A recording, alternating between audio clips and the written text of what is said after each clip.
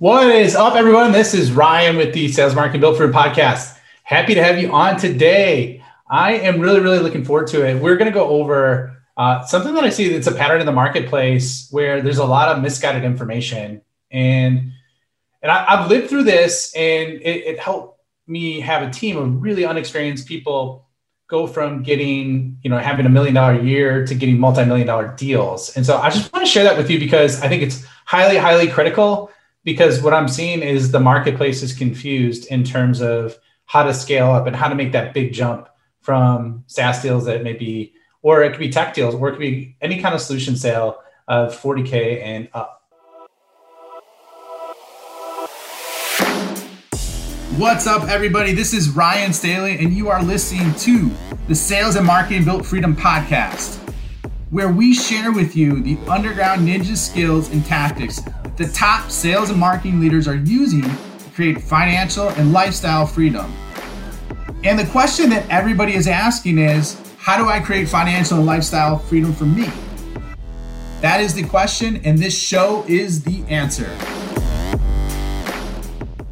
What is up, everyone? This is Ryan Staley with the Sales and Marketing Built Freedom podcast. Really happy to have you on today. We're going to go over the secret to going from multi-million-dollar years to closing multi-million-dollar deals. Okay. So it's really interesting because I've been seeing this pop up a lot in forums. I've seen it pop up in groups. I've seen it pop up just with customers that I'm working with to help them scale their revenue.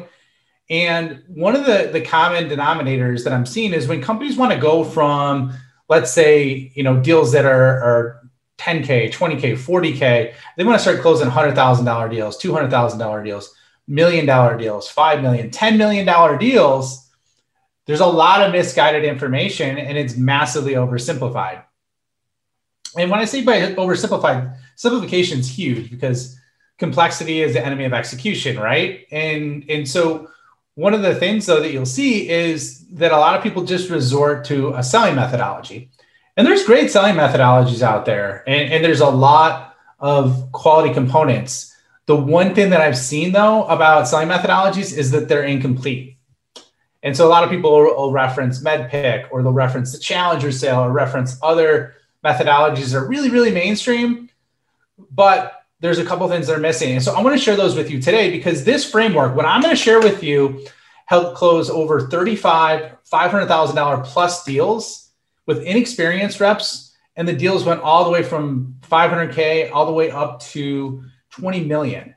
Now, granted, this methodology also works with deals that are 50K, 100K and lower, but I just want to tell you that it stood the test of time. It's worked with folks that didn't have tons of experience. And there were patterns that we saw when we were working through all these deals when I led a team as a VP of sales to do this. And it really boiled down to three main things in terms of how you look at the customer and how you serve them. Because the sales process is going to be longer.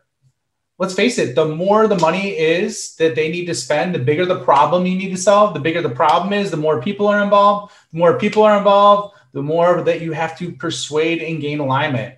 So there's three main components. Let me go through them. The first is the strategy. And the strategy is, I really look at it in two components of the strategy.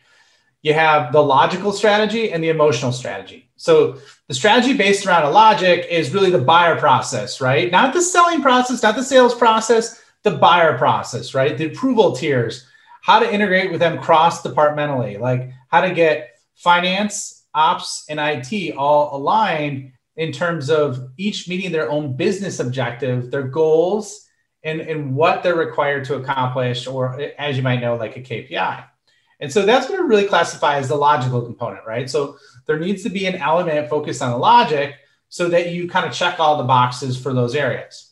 Now, the second one, and you don't really see this in the emotional, or I should say, you don't really see the emotional in the selling process, which is ironic because, or the selling methodologies, because a lot of times the emotional component is what drives, it drives anywhere from 80 to 90% of decision-making because it's ingrained in our subconscious.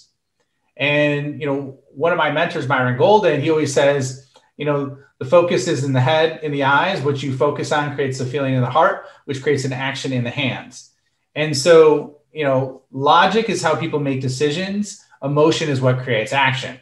And so the emotional strategy is really how to integrate up and down. Let's say an organization, let's say you're selling a solution to a CIO, how to integrate with them, the director of IT, the VP of IT, the manager of IT, and then also how to do that across, right? And I know there's reference to developing a champion and having them sell your solution. That's not good enough anymore when you go up market and you're selling really, really big deals. That's a key component, but at the same time, you got to not just look vertically, but then horizontally, because it's not just a one-to-one relationship with you and that person. It's also orchestrating relationship dynamics or relationship cooperation between the different departments, right? So that facilitates getting people to agree, getting people to push forward to the same goal, but connecting with them emotionally as a person. And then at the same time, really, really focusing, write this down, on the emotional outcome they're going to get when you solve their problem. Okay? The emotional outcome that they're going to get when you solve their problem. Okay? So that's on the strategy side. The next step is the sales process. And that's where most folks start. I started specifically with the strategy because it's all about the customer first. And then it's about process second, how you align your process with the buying process. And so there's two main ways to do that.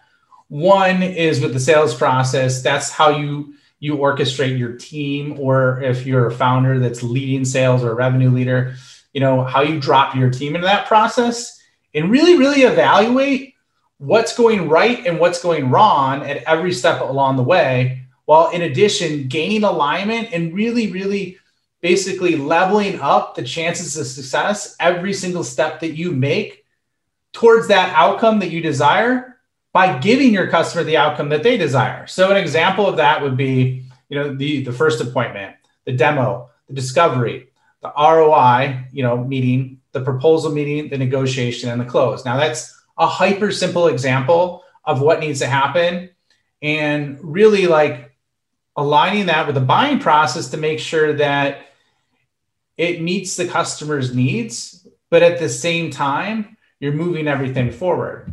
And that kind of takes me to the third point, which is really, really critical. And that's the execution, right? That's more the tactics. That's what you say, when you say it, and who you're going to say it to in every single one of those individual steps, while accommodating and focusing on the logic and the emotional piece, right?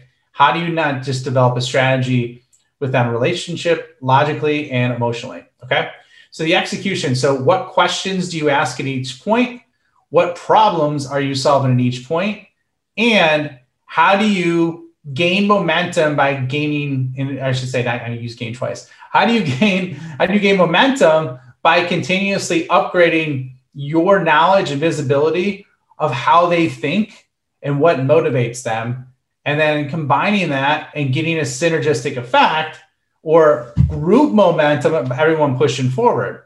So at the same time, you got to look at what problem you're solving at each point and how your solution is going to align with that. You refine and adjust. The other thing that you really, really want to do during execution is find out who the competition is. And there's two types of competition. There's basically the competition of doing nothing. And then there's the competition of competing priorities. I'm sorry, there's three. And then there's the competition of literally other companies. So not doing anything, priorities, and priorities is like mind share, and then other companies, right? Last but not least with execution, what you want to do is control and strategically accelerate the speed of the sales process. Why that's really critical is because think about it. If it takes you 12 months to close a deal, and by fine tuning things, it would only take you 6 months, literally with the same amount of people, you could get twice the amount of revenue. Think about that, right? You don't need to add any additional staff. If you just cut the sales cycle in half, you're going to get twice as many customers. If you're doing 2 million, you're going to do 4 million without adding any staff. And how amazing would that be? Okay.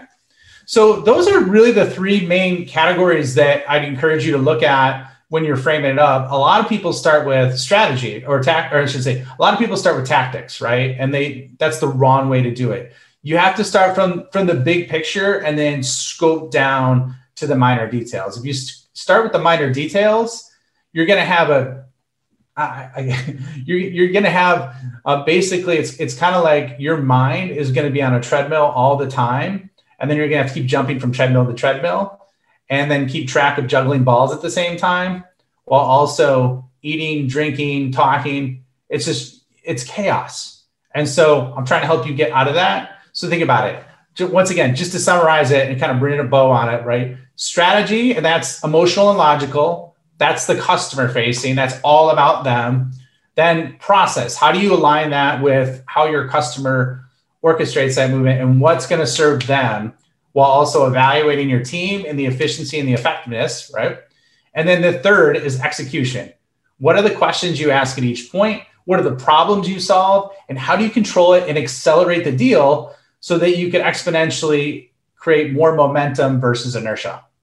So anyways, hope this was helpful for you today. I see this coming up all the time, and this should be a really quick framework in terms of a lens that you can look things through. And let me know if you have any questions. I'm also going to have a quick link. If you need help with something like this, just book a call. Book a call with me, and I thrive on helping people with this. And I also help organizations do the same things. Just book a call. There'll be a link in the show notes. However, I am really happy and excited and appreciative of you. And thank you for spending the time with me, and have a great week. Thank you for spending the time with me today. I know that time is one of the most valuable resources, so I truly honor and appreciate you coming along this journey with me. One of the things that I want to ask you is if you really truly enjoyed this and know someone that this can make an impact on, please share this episode with them. If you're on a journey for financial and lifestyle freedom, it is always exponentially better if we're building a tribe with like-minded people who are on the same journey. In addition, I have an amazing PDF for you that could be career changing in terms of the content. Essentially what it is are the top 10 questions that every big customer is asking behind closed doors that no one is telling you about. I'll put a link for it in the show notes, so check it out. It's my free gift for you for being a part of this launch and being a part of this journey with me, and I hope to see you soon.